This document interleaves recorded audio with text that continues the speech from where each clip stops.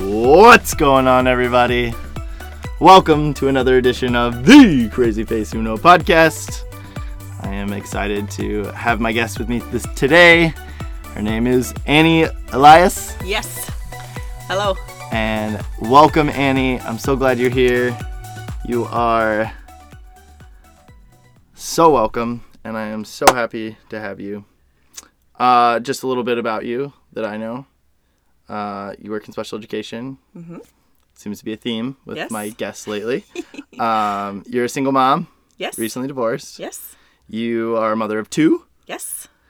And that's where I'm going to start. Okay. Start and stop. Yeah, that's one of the things. Nutshell. Yeah, and one of the things I love to ask right out of the gates, because I think it's like perspective, right? Like, is what are 3 things that you think people should know about you? Oh, that is intriguing. It kind of gives us a little idea. Yeah, I think 3 things. One would be I'm determined. I am motivated. Yes, you are. And I'm a helper. Determined, motivated, and a helper. Yeah. I love it. And I would definitely agree that all those things, like those, like, are like spot on. I would agree. Okay. So let's just get into it. Okay. Let's start from the beginning. Like, you're from Minnesota, right? I am, yeah. So, and I saw, you went to White Bear Lake. I did. Which I is work like there now. Right next door to where, like where you work. Yep. And so what was that experience like from, like, well, maybe just talk like about just your life starting out, like how, Sure. like how you got to special education and teaching, because I think that I don't really know this story, but I know that it's all going to come full circle here, I think. So yeah, it kind of took me a while to figure out what I wanted to do. Sure.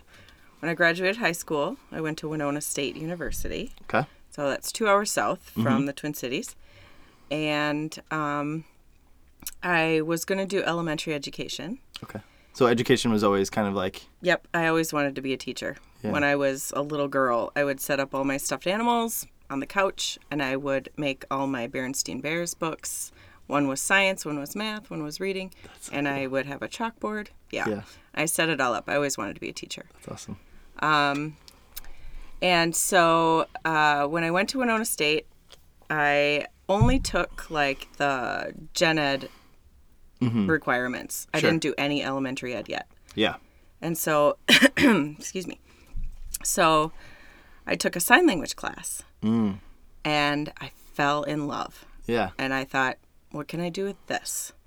And I went to my advisor and she said, well, you can be an interpreter. And you can go to St. Paul College or you can go to St. Kate's University. I applied to both. I got into both. St. Paul College is cheaper. So I went there.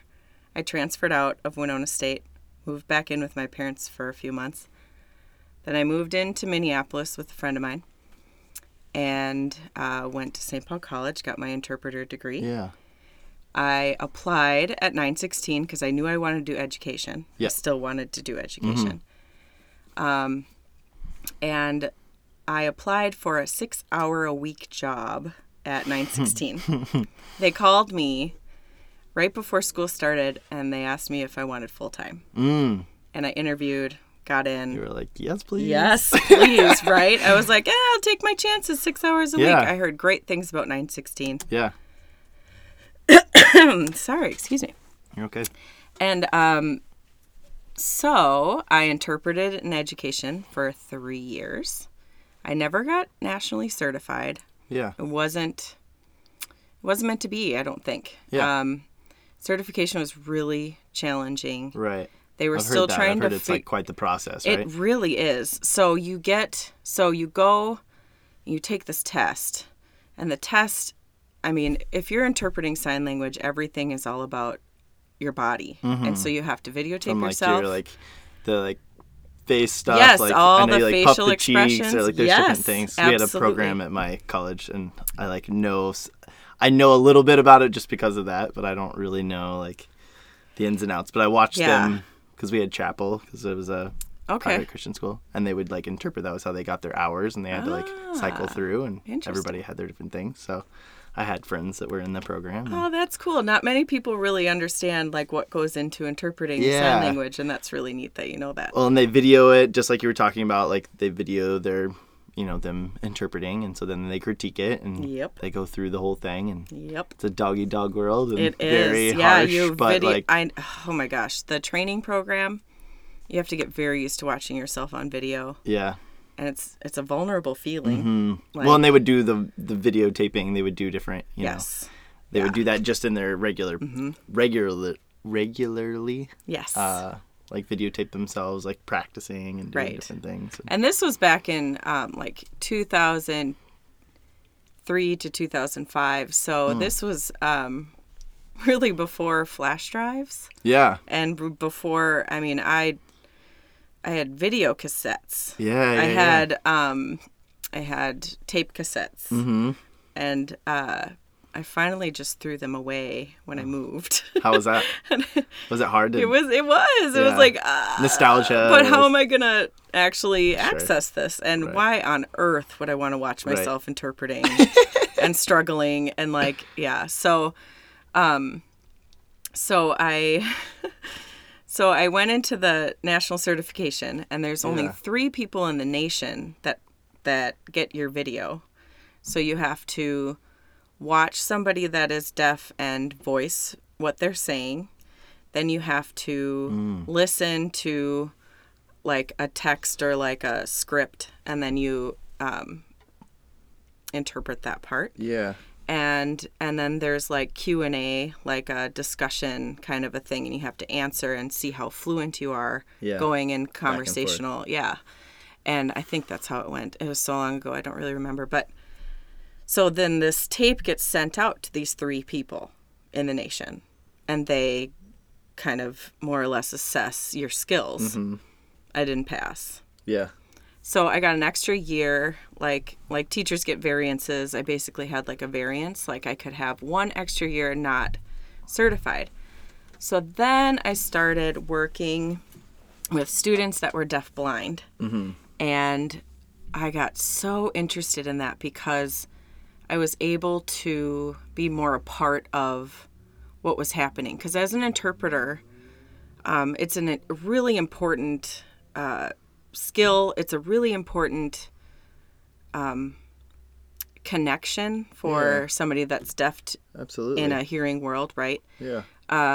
However, I didn't really get to talk to anybody because I'm really there as almost like a conduit. So I'm next to the teacher and I'm interpreting everything and I'm voicing what the student is saying. But what teachers don't always understand, and you have to kind of inform people and almost train them to understand that interpreters are there really for the communication, not as a one-to-one education assistant or a para. Right. And so that's where like the line gets really fuzzy. And you end up kind of wearing a few more hats than you you're really yes. And supposed to. Or... Right. And then you kind of look like the bad guy because you're like, well, that's not my job. My job is to make sure that this child is getting the information that they need. Right. I'm not there to a full-time do things job in for and them. of itself. Well, right. Yeah, absolutely. And so my first year I worked with a 5th grade student and interpreted for him, and that was super fun. But I didn't quite feel like it was my thing. Then the second year I became a float. And so I got to I went from even the auditory and oral program that we have at 916, which is like the little preschool, kindergarten, little kids that are almost like learning to. Yeah, like they're learning how to use their like hearing aids or their cochlear implants. Yeah. And then all the way up to Century College. And so as a float, I was able to gain a lot of experiences in a lot of different school settings. So elementary, middle school, high school, college, all these things.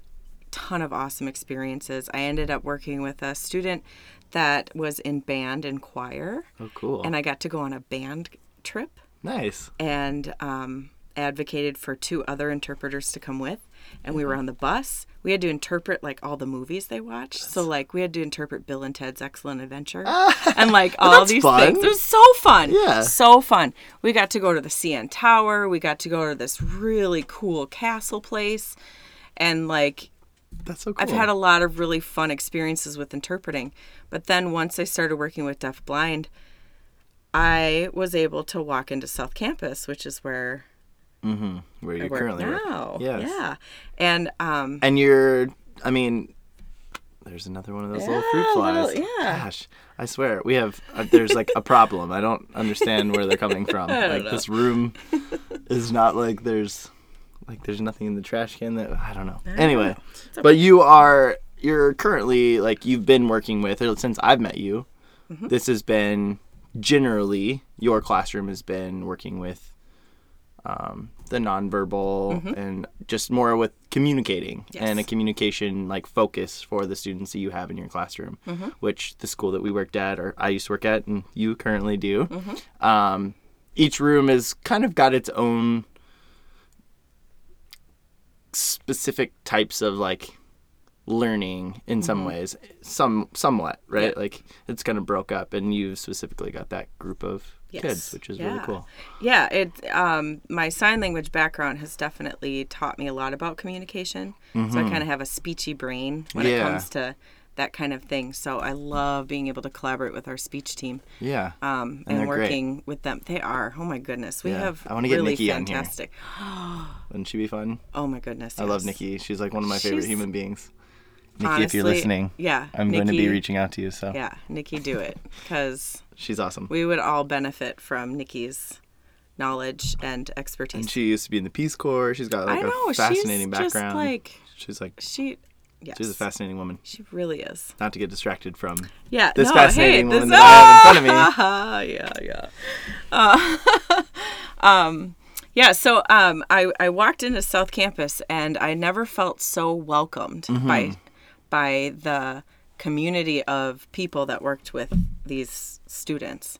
Because when I would go and sub at an elementary or a middle school or a high school, like mainstream where the kids were in special ed or they were in general ed and just kind of higher functioning, able to do it as an interpreter.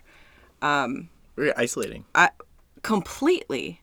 I wouldn't talk all day long except for other people or take in the information they're doing and then produce it for them.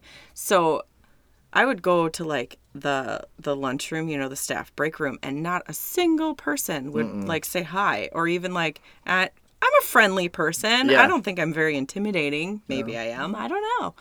Anyway, so I walk into South Campus and I was like, this is my jam. Yeah. Like I am down with this. They're different. It for is. Sure. Yes. And I subbed a lot before I came to South Campus, and I worked in other programs. I worked in our South Metro 917 program. Oh, okay. And then started subbing in Eric's room, who was one of our guests as well. He was there on the podcast. Yeah. But yeah, I felt the same way. Like it's just different at 916, and every place has their flaws. It's just the way it goes, right? And of course, we won't get into any of that, but it's different. It's better. There's a feeling that you get there, and I feel like just everybody's there for a reason, and like they're like with the right mindset for the most part. And I've had this conversation with other people from South Campus as well, that I think that everybody that's there, get him. Everybody that's there is I think that there's like just something about them that's drawn there, and the people that aren't supposed to be there are kind of filtered out. Yep. I agree. And you can just tell, like you can tell by the attitudes and the personalities that kind of come and go, and like new people. There is a revolving door, and it's a tough job. There's a lot of tough things that yes, that we deal with, or that you guys deal with, and if you're not there for the right reasons, there's no way you'll be willing to stick it out. Like, yeah, you have you to either have get it or you don't. You have to have a little bit of an empathetic heart, and like, you've got to be able to, like, just understand and empathize and have those moments. I mean, we've all been there where your kid's bummed out, your kid's crying, your kid's hurting, especially in your classroom where it's tough to communicate sometimes with your guys and gals, and man, we've been in tears because they're in tears, I know, and like, it's our heart breaks sometimes because we want to help you, but we don't know how. Yes. And definitely. if that's not why you're there, if you're just there for the money and you're gonna quickly filter yourself out. Let's be honest, who's there for the money?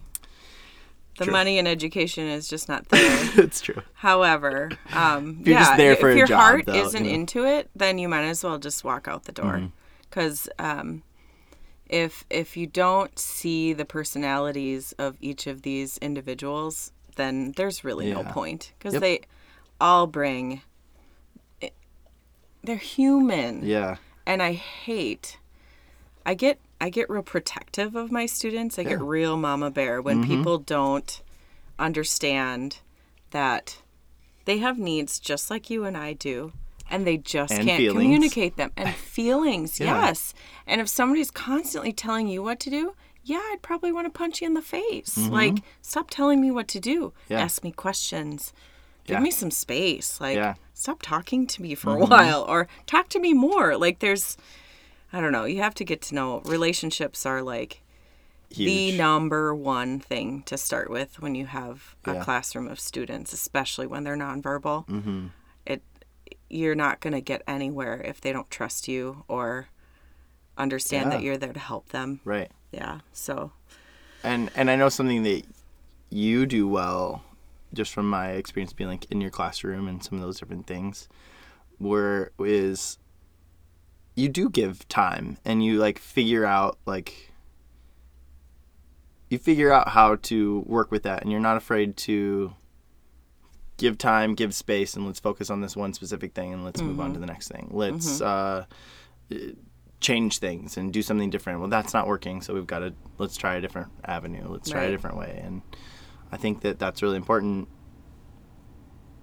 You quickly figure out that if something's not working, like, you can just tell, like, and you can tell, you get to know your kids. You get those, like, I don't know what the word I'm like looking for, like you just get to know, like, there's little nuancy things that you like learn about each individual student. It just like you and I, just like any other person, we all have our little things that either bother us or that we respond well to, whether that's the way you communicate, whether it's the smile that you give them, or the way you joke with them, or whatever that is, like my student that I worked with a lot, I just found different ways and it's just amazing to be walking, I'd walk with him every day and all the time. Yep. And learning that he likes, like, he sings, like, and just singing to him or with him, like Rudolph the Red-Nosed Reindeer. Yeah. We would sing that multiple times, but it's like, oh,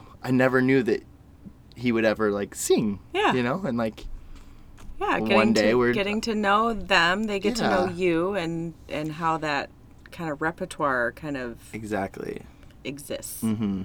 And it's things that like people come in from the outside and they don't realize, and that's part of the reason when subs come in, it is difficult for both the sub and for their staff, for your staff, because when you have those relationships, you know exactly what this student, is having a hard time, and why, but it's so hard to keep an eye on every single student in your classroom to be like, hold their hand through those processes. And exactly. And it, you have to balance. Everything is a balance. It's Amelia always says it's like spinning plates on sticks, like making sure your plates don't fall to the ground. Like, you're constantly spinning plates. What I've learned as a teacher and being in special ed, going on now, I've been with 916. Oh, goodness, I'm aging myself now, but it'll be, I started in 2005. It's 19. Yeah, this will be my 15th year. Wow, congratulations. Working with 916. Yeah, thanks. That's awesome. Yeah. And I How long as a teacher? 6. 6 years. This will be going into my 7th. Nice. Yeah. That's so cool. And, Yeah, so I finally decided to go back to school when I started to be an intervener working with deafblind students, because I wanted more. I wanted to make more of a difference. And as being able to go to different elementary schools and middle schools and high schools, I saw how special ed was being taught, and I didn't always agree with decisions that were being made for the students, and I just kind of wanted to learn more about it, I guess, and insert myself in a different way. So when I was an intervener, I always worked with one student, and that was my student, and it's been so interesting. But I was able to work at South Campus for 2 years with a deafblind student. Okay. And I got to be in Luann's classroom. Nice. Before, she just retired not too long ago. Last year. 2 years? 2 years ago. No, I was here when she, I think. Yeah, so that. Or no, I came in right after. The okay, year after, is that what it was happened? Like 3 years ago. Okay, yeah. Neither anyway, so I learned so much being at South Campus, and it just kind of worked out that I went back to school, and I got to student teach at South Campus. Yeah. With June, before she retired. Yeah. And I got to, I see the students still now, like going to the next program, going to Well South or doing their thing. And it's so wonderful to see how amazing. Continue to progress. Yes. I know. And I think about some of the students that graduated the last couple of years, and just wonder where they're at and wonder how they're doing. And I realized that not this coming school year, but the next school year will be the first student that I've ever had that will graduate. Oh, wow. And I haven't had that experience yet, because I usually have the younger, middle school age. Yeah. So it takes a little while. Younger aged high school. Yeah. So, I'm going to be a wreck. I'm going to cry a lot. Yeah. That's okay. Yeah, but I get to have this student in summer school. And so cool. Right now. Yeah. So it's super fun to see those old students again, and it's it's just like coming home. But South Campus definitely, to me, it's my second family. Yeah. This last year for me, professionally and personally, has been probably the hardest year I've ever had. Right. And I don't think I could have actually succeeded or felt like I came out on top if I didn't have the support of everybody at South Campus. And I'm an open book. I'd rather put it out there and get support from other people than keep it in other. Everybody's different with that, but I tell you what, and I knew, we mentioned this is what you're talking about is you were recently divorced and all of that finalized this last year, and I mean, everybody knows that that's just a hard time in general. There's very few divorces that are going to go that was great, it's not pleasant. Yeah, it's awkward. And then plus you had all of the other, you had several staff that were gone or got hurt and injured throughout the year. And so you were, back to being a lot of subs and a lot of people that were kind of filling in, which is just hard when they're not consistent necessarily. And you've got different changes, and a lot of our kids crave consistency. And so new faces and new things coming in all the time. It's exhausting as a teacher. It's exhausting as a student, which then leads to increased behaviors, and it's just this snowball effect. And all of the things you mentioned, at the beginning of your 3 things we should know about you, I feel is very spot on to what I would like this last year. And I knew you were struggling at times, but I think that one of the many reasons that I wanted to have you on here is how much of a strong and graceful woman that you are, and leader. And I think I look up to you. I think that it's very, very much from the time I met you, which you were sitting in the cafeteria or in the kitchen, was the first time I think I ever saw you and met you, and I was with a student using the bathroom in that bathroom there. And I don't know. You have this thing about you that is awesome. It's just I saw you and I'm she's got her shit together. She knows what's going on. And whether I know we all like don't feel like we do at times. Yeah, no. And we're making it up as we go sometimes. Totally. But I would have like zero problems like handing something off to you and being like, go get him, Annie. Like, and I know that you would be determined and motivated to like do your best work and to make that happen. And I think that's very indicative of like who you are as a person, and it shows with your relationships you build with your students and your staff, and like the environment that you want to, I think that you want to foster within your educator, like being a teacher and within your classroom. So. Well, thank you, Shane. Absolutely. That's very sweet. Absolutely. Yeah, I mean, I think I don't know. Like you had mentioned just a little while ago about empathy, and empathy is what drives me. Like I have to understand that maybe this kid isn't feeling well. How would I feel if I was going through this? Put yourself in their shoes. Right. It's a lot easier to do our job if we can understand where they're coming from. Yeah. And to be able to help. Because if we don't know how to help, we all feel lost. Yep. And that's a really icky feeling. Absolutely. Nobody likes that.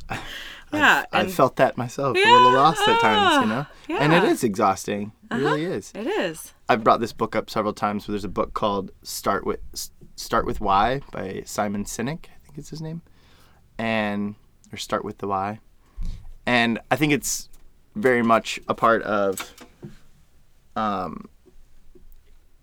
without thinking in that like those specific terms, I think we do that, and I think that a lot of us do that at South Campus of like why. Why is this student having this behavior? And like if you can understand the why, then you can start to like decode those different things. You can start to see the precursors. You can start to say, well, every time this happens, you know? And so why is a very important question. And it's kind of what you're talking about, I think. Absolutely. We need to know the function of a behavior, and we're trained to understand that, but it's individualized. You can't know the function of a behavior until you know the student, or even... You almost got him. That fruit fly, gnat, whatever that is. You have to, you just really have to embrace the difficulties and the challenges and realize that really at the end of the day, like, how much time did that actually take? And is that going to make or break how the day goes? But then also... Then safety comes into play. Right? Which is like a whole nother thing of like keeping your students safe, but not just them safe, but sometimes it's our staff, you know, whether it's, you know, you got some claws sometimes. Those hands can be a little handsy, and whether that's pinching, grabbing, biting, hitting. I mean, we deal with all of those different things, and it's not that it's not, again, it's like if you understand the why, like sometimes, like you said, man, I want to punch people in the face sometimes too. Right. You know, like and what would happen if we didn't have that filter that tells us that's wrong? Exactly. And some of our students, that's legitimately what we're teaching them to understand and like comprehend is like, it's okay to have this feeling. This is how you handle it. Yes. And these are the steps we want you to take. Here are other things that you can do to replace that. Exactly. Replacement behavior. Yes. Yeah. I mean, that's, you know, behavior tools and PCM training and all that stuff. Like it I don't know. It's helped me even in my home life. Absolutely.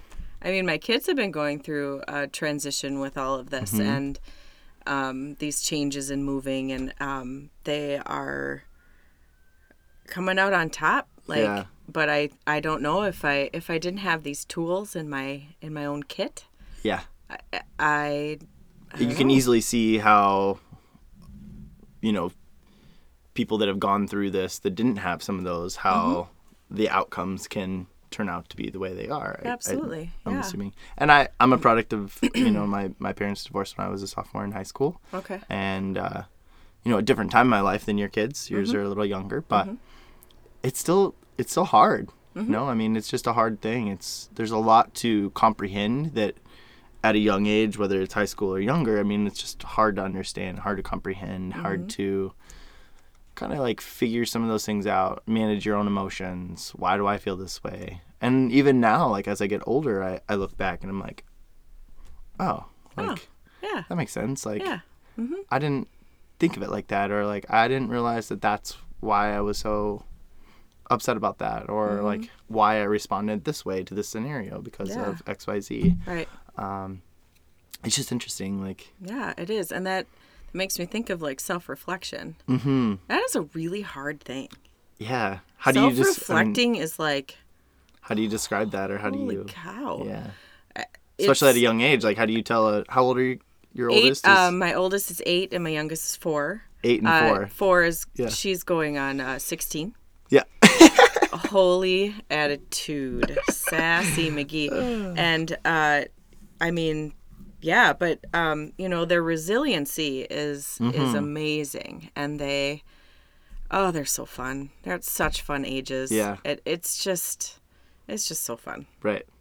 Well, that's the thing. I mean, how do you teach an 8-year-old to self-reflect? Right. And how do you even break down what that is? Like, yeah, I mean, it's really important definition, to talk. Communication, right? Well, and along those same lines, 90% of companies just in the world, like business and any company you work for, one of the biggest issues is always communication. It is. And because everybody's different and everybody has different experiences in life, and we view things through a different lens, and we internalize. I'm guilty of this as well. Like, whether this podcast has actually been really interesting for me because I listen to the podcast afterwards usually, and I have that inner dialogue in my head of like what I'm thinking, and I'm trying to like articulate that as it come out. And so sometimes I've like left the podcast and I'm like, what was I saying? You know? Yeah. And then I listen and I'm like, oh, that was bad at all. Yeah. But like in my head, it was chaos. Right. You know, like I was just like fumbling through, and I'm like, oh, it actually came out like more clear than I expected. Yeah. Okay. Like, and then there's been the opposite where I was like, what were you saying? Like, that made way more sense in your head. And it's just interesting. It's really opened my eyes to my own self criticisms in some ways. Like I'm pretty hard on myself. I'm my biggest critic, but it's just allowed me to kind of see like, oh, like don't be so hard on yourself. You know, like it's okay. Yeah, like, you gotta ease up. Or just like see it through a different lens, or maybe what you're saying isn't coming across the way you think it is, and which is just interesting. It is. Well, and I mean, communication can just be an interpretation. So like you said, you know, people that look through it at a different lens. If you're in a bad mood, you're going to take it differently. If you're in a good mood, you're going to take it differently. Right.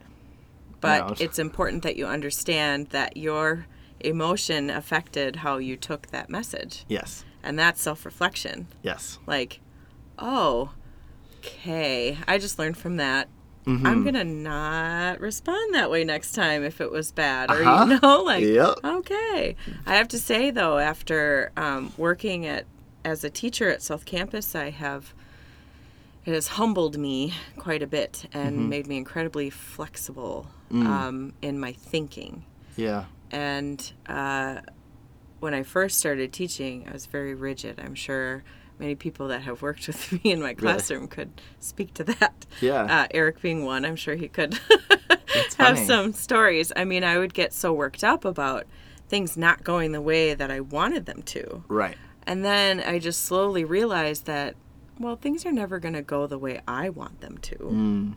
Like, that's profound. I mean, it's so simple, like, but it's like... yeah, like, I just need to, like, take a step back and realize that I need to let go of some of this control. Sure. Because I can't control things.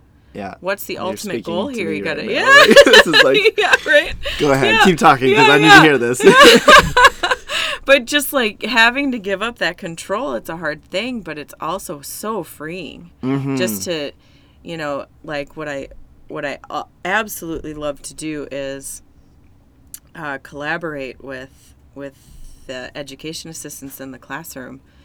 I mean, work their tails off every single day for these kids. And for what? For me to say, this is how we do things.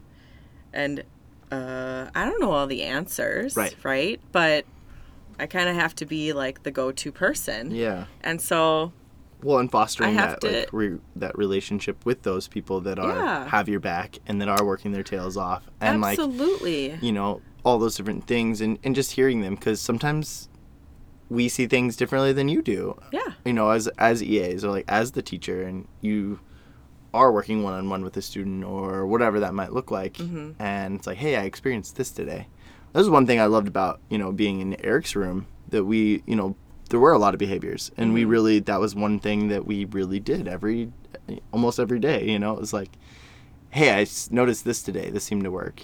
Like, oh, well, let's try that again tomorrow. Let's do it, yeah. Like, then it didn't work. I'm like, well, okay, I guess yesterday must have just been a thing, or we can keep trying, and if it works, it works, and if it doesn't, it doesn't. But well, and change is hard, too. So if you're changing something up, you kind of have to stick with it for a while to get that rhythm, that routine, that whatever. So, yeah, I always have, like, in my head, I always think, like, all right, we're going to try this out for 2 weeks. 2 weeks, it's not sticking. Yeah. We got to try something else.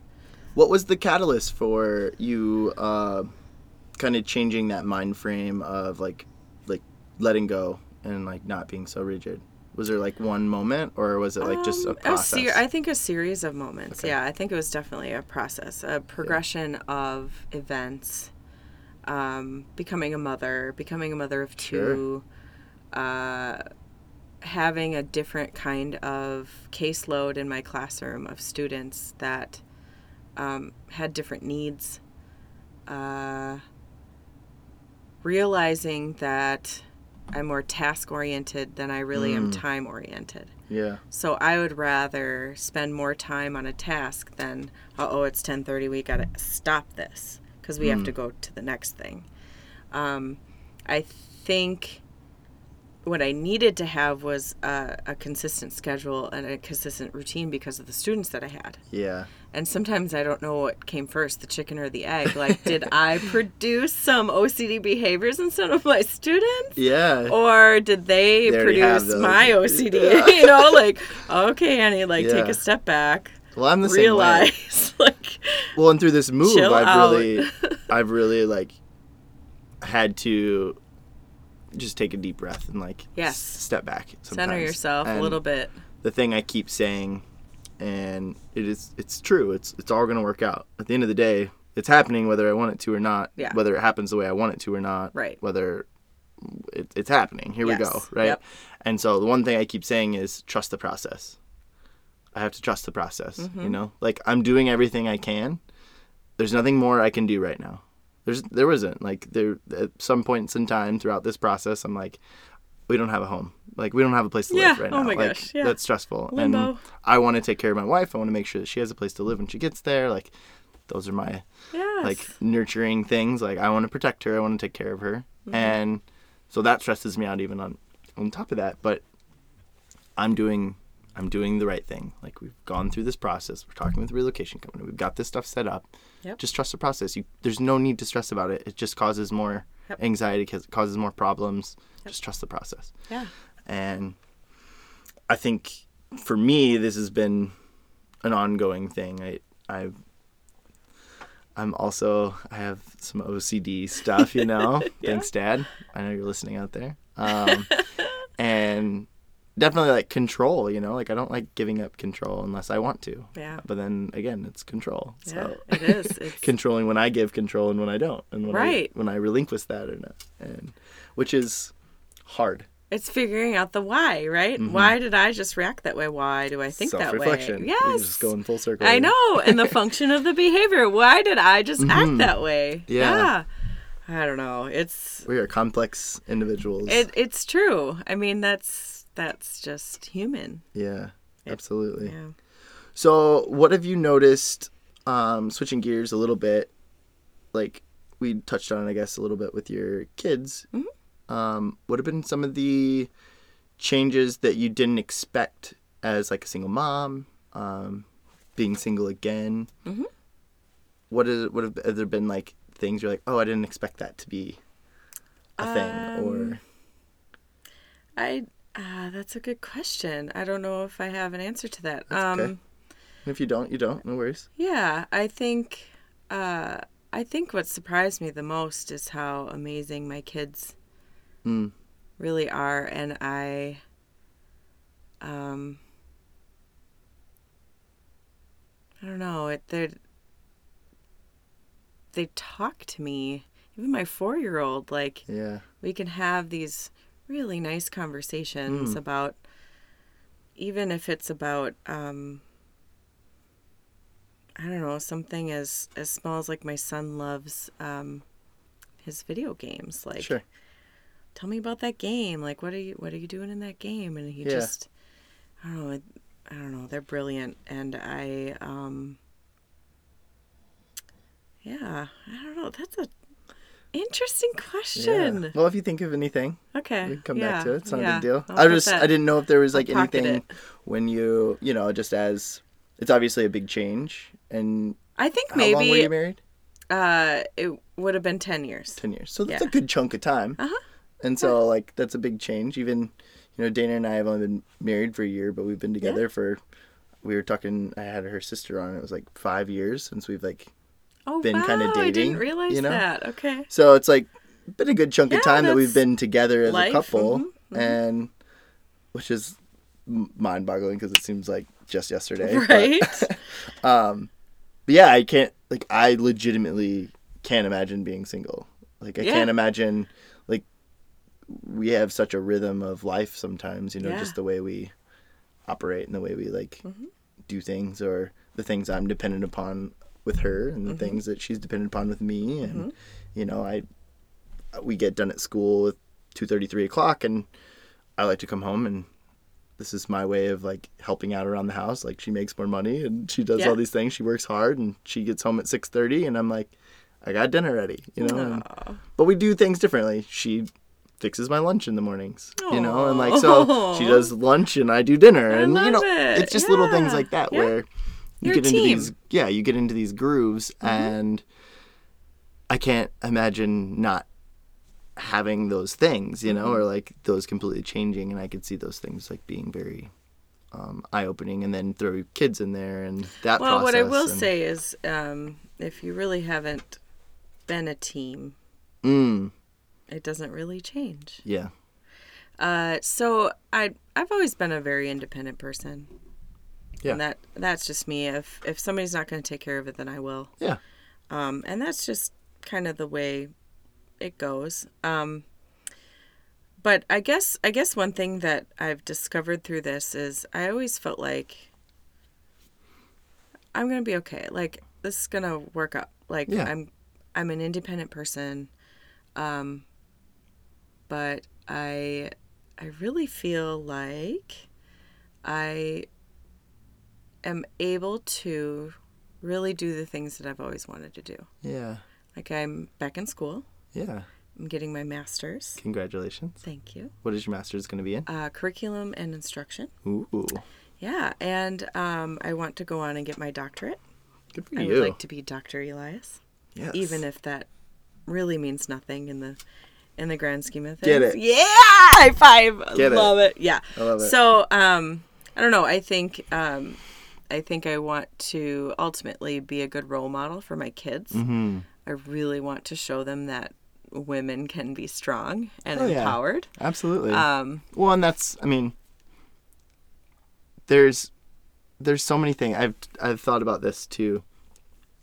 I think we're creatures of that kind of, I don't know what the word is. Like, you look at your parents, right? Mm-hmm. And they almost set this blueprint for you of how to become them. Yeah. That's what they know. Right. And that's what we know. Like, I look at my parents and like the jobs and the careers they have, and it's like, oh, there's like you've experienced that world and that life, or just been around it where they talk about it, you hear things, and so it becomes a little bit more second nature to you, or like you see how that path works and how their life is. And so, you look at, well, I would say that like doctors and lawyers and engineers or whatever, name the job, your kids are more likely to become something along those fields than not, just because it's that comfort and that knowledge that background knowledge that you have. And so I think there's some truth to even the idea of like, you want the best for your kids. You want to see what a strong, independent, kick-ass woman can do. And man, my mom's a doctor. She's got her doctorate. She's a doctor in whatever, education. And I think that those things speak volumes to your kids. And, well, mom did it. I can do it. Yeah. And whatever. And then on top of that, it's also like your own self-confidence and your own like pride. And like, I don't think pride is a bad thing. I think I think it can be. Yeah. But anything to an extreme. If you let it get ahead of yourself. Yeah. Yeah. But like, I think it's okay to be proud of like the things you've accomplished and things you want to do. And like just self-confidence is like, it's attractive too. It is. It is. And the way you carry yourself and it just. Yeah. And self-confidence can lead to a lot of happiness, like it just like is, it is prideful, like to be confident. Mm-hmm. Yeah. I love, I don't know, I love that idea of like just, I don't know. I think it's good. I think it's good to like step outside of your box and your like own little self-made boundaries sometimes and challenge yourself in different ways and like just go for it. Mm-hmm. Hence what we're doing right now is like, I don't know what I'm doing. I'm faking it till I make it. Yeah, totally. Like, but punt. Yeah. Let's do it. Like, I could sit, I sat in your classroom and we've talked about this before. Of, I could make videos. Like, look at this Jack Hartman character. Oh, I know, right? Oh my God. We could do days of the week and like seasons. Come on. And I'll figure it out. Like, whatever. I don't know if I'll ever go down that rabbit hole, but maybe, who knows? Yeah. But it's just like, you look at those types of things and like, I can do it. Yes. Like, if I want to do it, you just got to do it. Go for it. Anything like, why you put hold your mind back? to, right? Yeah. Yeah. I try to tell my kids that every day. Nice. Do you have, I was going to ask you about, like, future goals, and you kind of touched on that. Mm-hmm. So, doctor, do you know what you want to get your doctorate in, particularly? No. I know that's, like, a longer process. I don't. I'm sure it'll be something education-wise. Yeah. What the past few years I've been wanting to get my master's. I just didn't get that feeling, like it, that gut feeling, like this is where I want to go. Like this is my path. And then this last year, now that I have these, this new set of students that are so complex and individual and beautiful and have so many needs that are really difficult to process for really a lot of people. And I was able to look at teaching in a whole new way, a whole new perspective. By their level is not where I'm teaching, so I need to go to their level. And then I realized that developmentally, there's more support there necessary to get them to be able to learn and to be taught. Mm-hmm. And so it has, the past 6 months I've been working on this assessment that is like hands-on learning. Okay. These learning boxes, and I'm hoping that it'll all be done by September so I can roll it out. Cool. But I've been working on it, and I think because I can kind of geek out on this, so bear with me a little bit. No. So I think developmental milestones are understated when it comes to kids in high school, and I think we forget those things. Can you break that down a little bit more? Like, what do you exactly? Yeah, what do you mean, like developmental? So developmental milestones, if you think about from birth to age 1. Yeah. Every month, you can go on the CDC website, the Center for Disease Control website, and they have developmental milestones checklists. Yep. Every month, this is what your baby should be doing. Yep. You'll start to see, and you'll see discovering their feet, discovering their, right, exactly. Are they playing by themselves next to somebody else, which is called parallel play, or are they engaging with the others? All my students currently are in that parallel play where they may engage with something, but they don't really want to engage with other people. Right.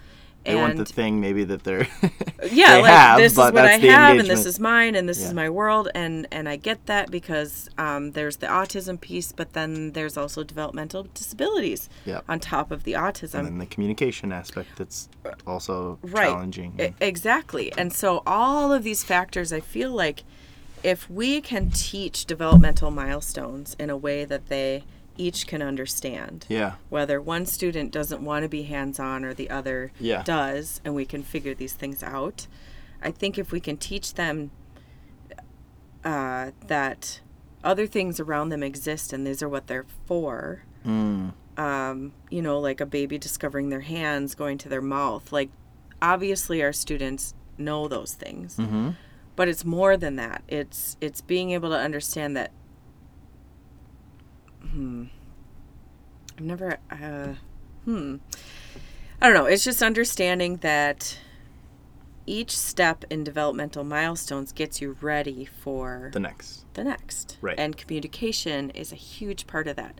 So it's turn-taking games. It's playing peekaboo, even though that might not be age appropriate, but you can play hide and seek, or you can play games that are age appropriate. But at the same time, what is age appropriate in our world in some ways? Yeah, their cognitive ability this might be age appropriate for their cognition. Right. And there's a relationship building component to that. Yeah. There's a happiness component to that of having fun and teaching them just to have fun and to laugh and to smile, and that you're not just the person that is also going to correct them when they do something wrong, but they're also going to be, which is a fine line sometimes, especially at our school when you have such extreme behaviors at times. Yes, absolutely.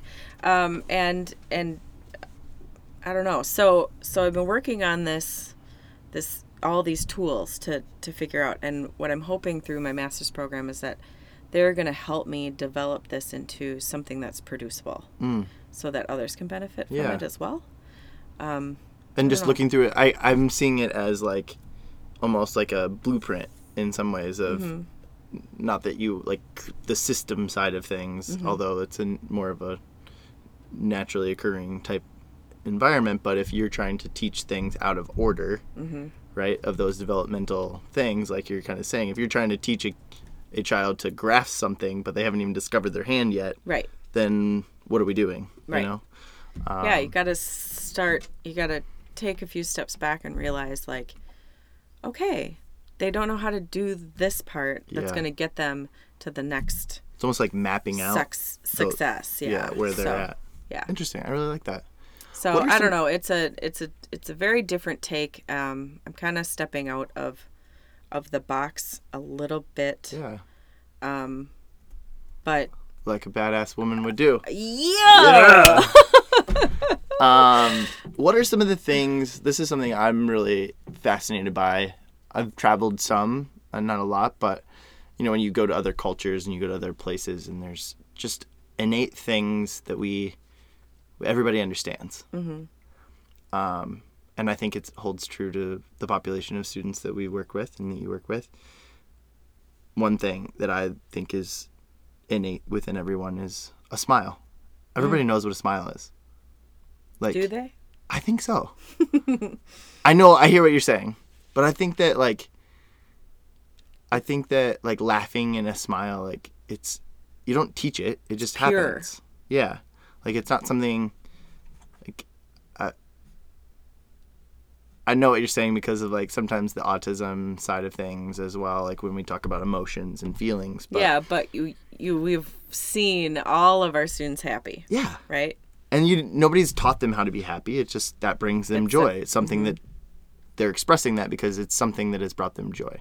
It can be something that we don't find joyful, whatever, but we see those things. And when you go to another country and you don't speak the same languages, a smile goes a long way. Yes. Smile and a wave, to a kid. So true. And you just see them laughing and whatever.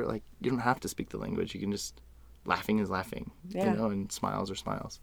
Are there things that you see within the special education world that you would say, I think these are innate things? All the emotions.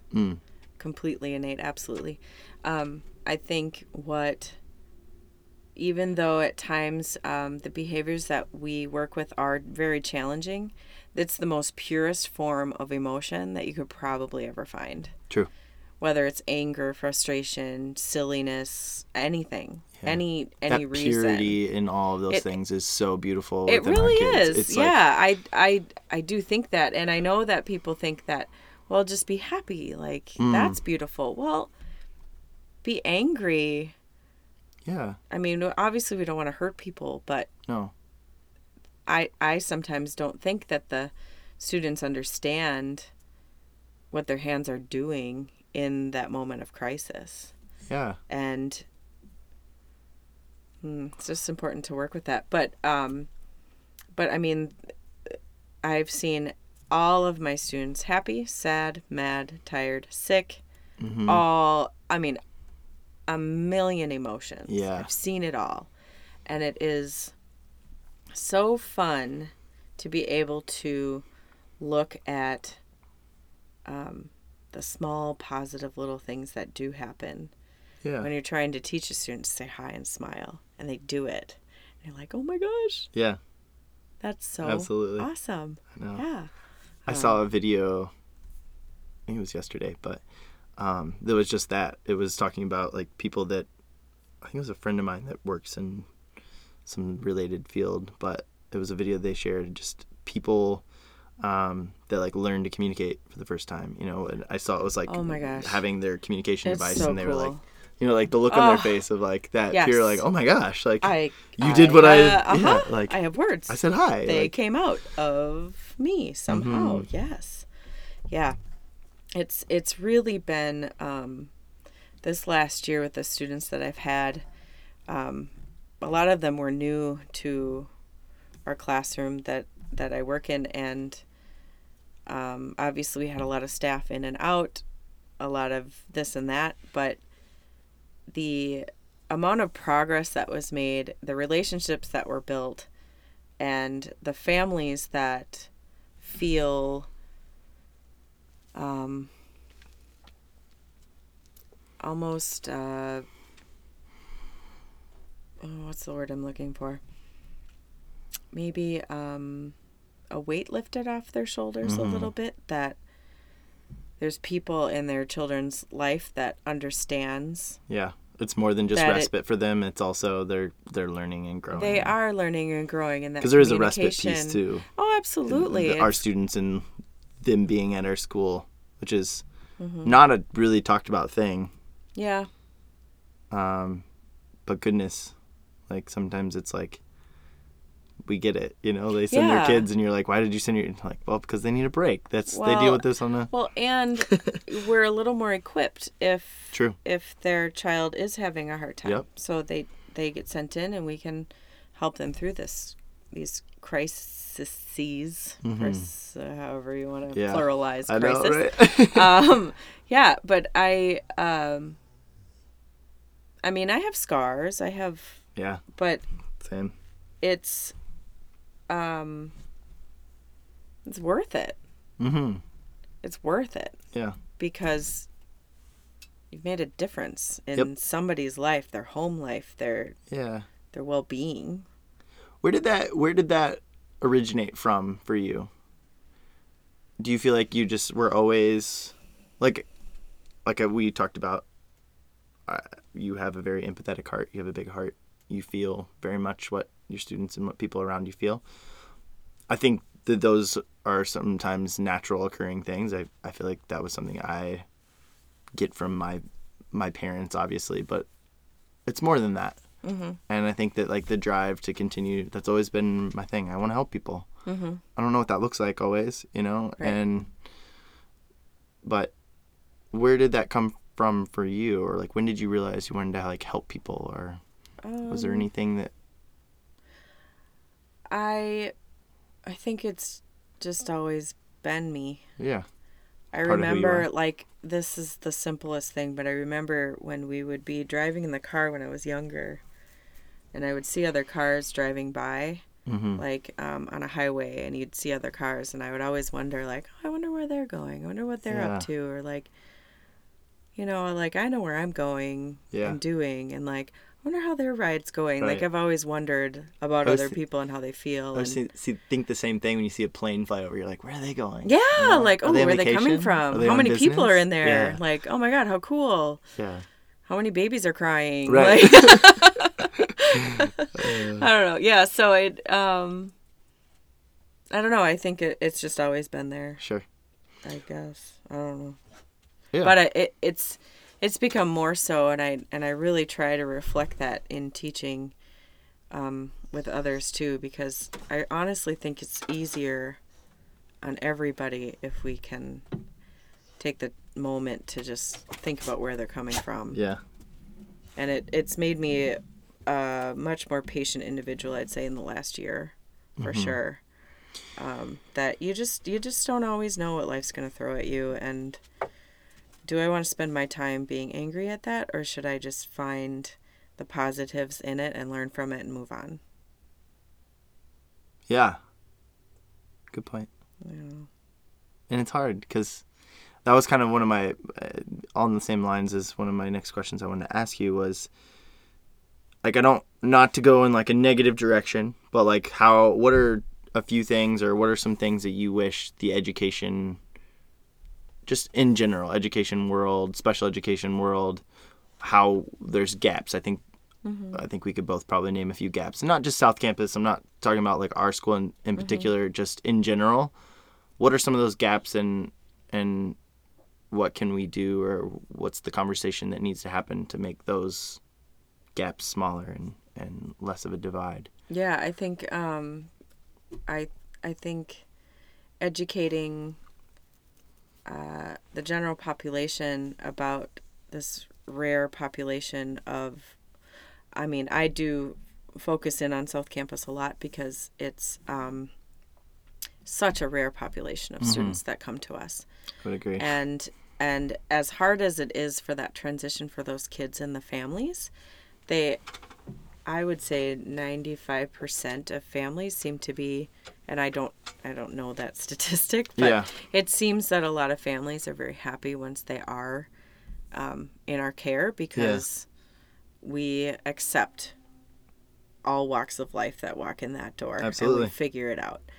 I think we don't shy away. We're not really afraid of anything. Yeah. There's nothing we haven't seen that we can't handle or deal with or figure out if we don't know how to. Yeah, exactly. And I think there needs to be so like this just for example, this master's class that I'm in right now, I'm there's only 5 of us in this class, and 4 of them are brand new teachers, but they're all general education.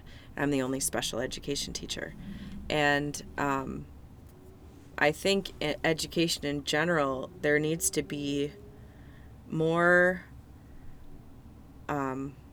collaboration with being able to work with all of the kinds of special ed that comes in and out of the door. And that's kids that push into mainstream maybe part of the day, or those that have, maybe higher functioning disabilities in some way, and they're in mainstream all day long. Right. How is that teacher going to be able to bring knowledge to and educate that student if they've never had any training or any and it usually knowledge. falls on the teacher then to look it up, research it, figure it out on your own, which doesn't happen. It does, but it's few and far between sometimes. And it's something you have to do individually. Yeah. And it's above and beyond your Call of Duty sometimes. Right, or the kids fall through the cracks, and which you see more often than not. Right, and that's so hard, because I would hope that all educators are in this to help others and to help students succeed. But if you think about, oh my goodness, preschool all the way to college level, that's a lot of kids. That's a lot of learning, and I don't feel that education gets enough support. Absolutely. Completely agree. Especially public schools. Yep. Well, and that's like part of it too. I mean, it's obviously it's a complicated issue, but your gen ed teachers, I mean, I know several of them that they have 30 to 40 kids in their classroom. And every hour. Yeah. So the How do you idea even get of to know your kids? Exactly. And the idea of even taking time out of their day to work with one specific student that's having a struggle, that's struggling with some sort of disability or, issue, good luck. Yeah. Like, here you go. Do you change everything you do to help this one student? Right. And then you let the other ones just skate by or get, you know what I mean? Like, it's just not a simple thing. And this is another thing I keep saying is if it was simple, we would already have a solution. You know, True. It's complex. True. But, I agree. I mean, we've talked about revolving doors. It's hard to keep people in a position where, one, the pay isn't... It's mediocre at best. Yeah, I mean, you can't always live on it, you know? Mm-mm. I mean, until recently, I have always had 2 jobs, if not 3. Mm-hmm. And most people at South Campus have another job. Exactly. And if they don't, then they have someone that's in their life that's supporting them so that they don't have to. Right, exactly.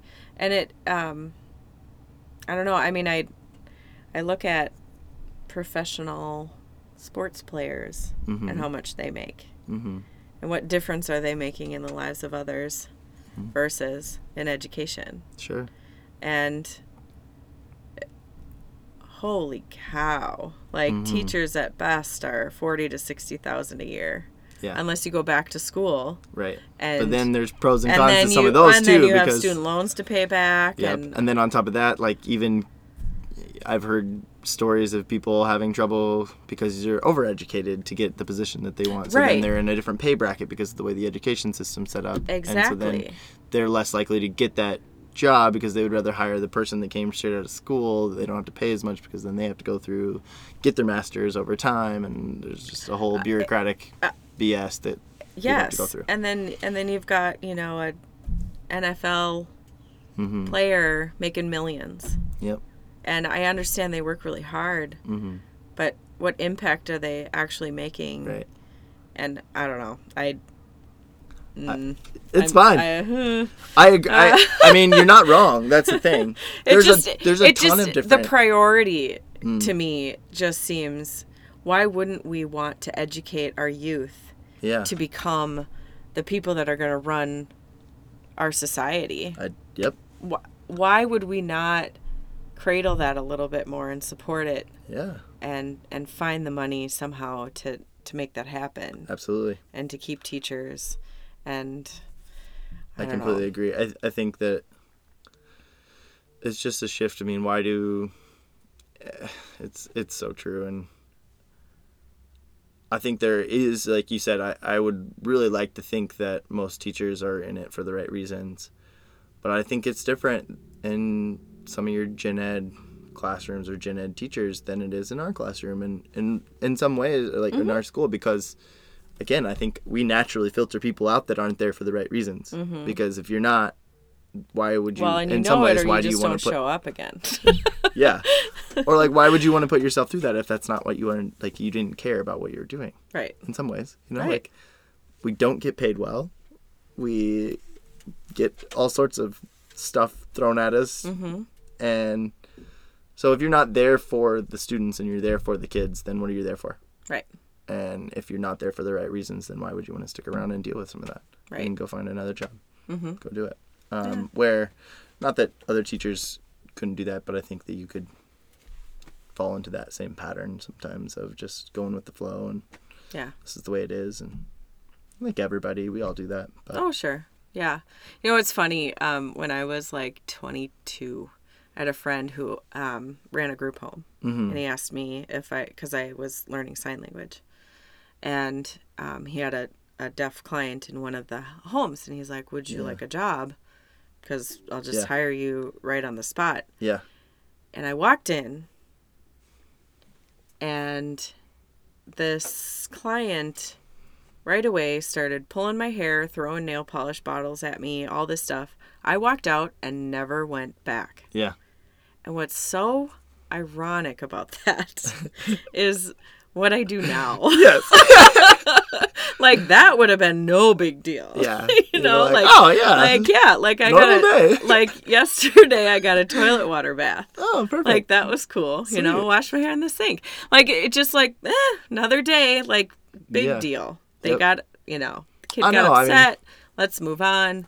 I've said it and we'll work it out. Yep. I've said it with like everybody that's been, from South Campus that's been on here, but it's like, yeah, you name the bodily fluid, we deal with it. It's true. And then some. Right. Oh my gosh. And some you're like, I don't know what that fluid was, but let's clean it up and get it out of the way. It's so hard to even explain, like in a day, what one does. I think I sat down today for like 10 minutes. Right. And the whole day. And, and I've told people, fun. I've tried to, forget that like, oh my gosh, things just keep happening. Yeah. And you just have to go. I've told friends and family like stories, and they're like, "Wait, that's at school?" I'm like, yeah, it's just a little different, It is. It's hard to compute that sometimes. But. Yeah, but I think if we're in it, that I think these families deserve to have people in their life that are going to support and lift them up and love their kids. I think. Yep. Anybody that we work with that says they don't love at least one of our kids is lying. Crazy. They're so sweet. Yeah, they are. We can tell horror stories, but we can also tell all the sweet stories. But in the moments. Exactly, and the sweet stories are, I think, what makes us come back every day. Yeah, they take over those bad moments for sure. Of just seeing those smiles on your kids' faces. Oh my gosh! I heard Kari. She texted me the other day and said my buddy that I worked with every day. He was trying to log into the computer with my information that he used to like log in with. And she asked him if he missed me, and he was like, "Shane, please." And I was like, oh, my heart, like, it hurts. But, well, Annie, I know you've got to get going. You got to get to your kids. I do. So Sammy has a baseball game. We've been talking for a while. Last game of the season. Nice. Yeah. Well, I'm going to close this out here. All right. But thank you so much. Is there anything you want to say? Thank you, Shane, for having me. This was fun. Yeah, absolutely. Thank you so much, honestly, for being here. And again, like, you're amazing. You're doing an amazing job. And I really respect you, and I respect the work that you continue to put into special education as a teacher, and the care and empathy that you continue to, like, just give. And also, it's contagious. When people see it, it's contagious. Other people want to do it. And I think that that's important for us to be those examples of doing good and making a difference, and even it's the simple little things. So thank you, Shane. Absolutely. That's thank lovely. You so much for being here. And you all out there, remember, do good, make a difference, and we'll see you later. Peace.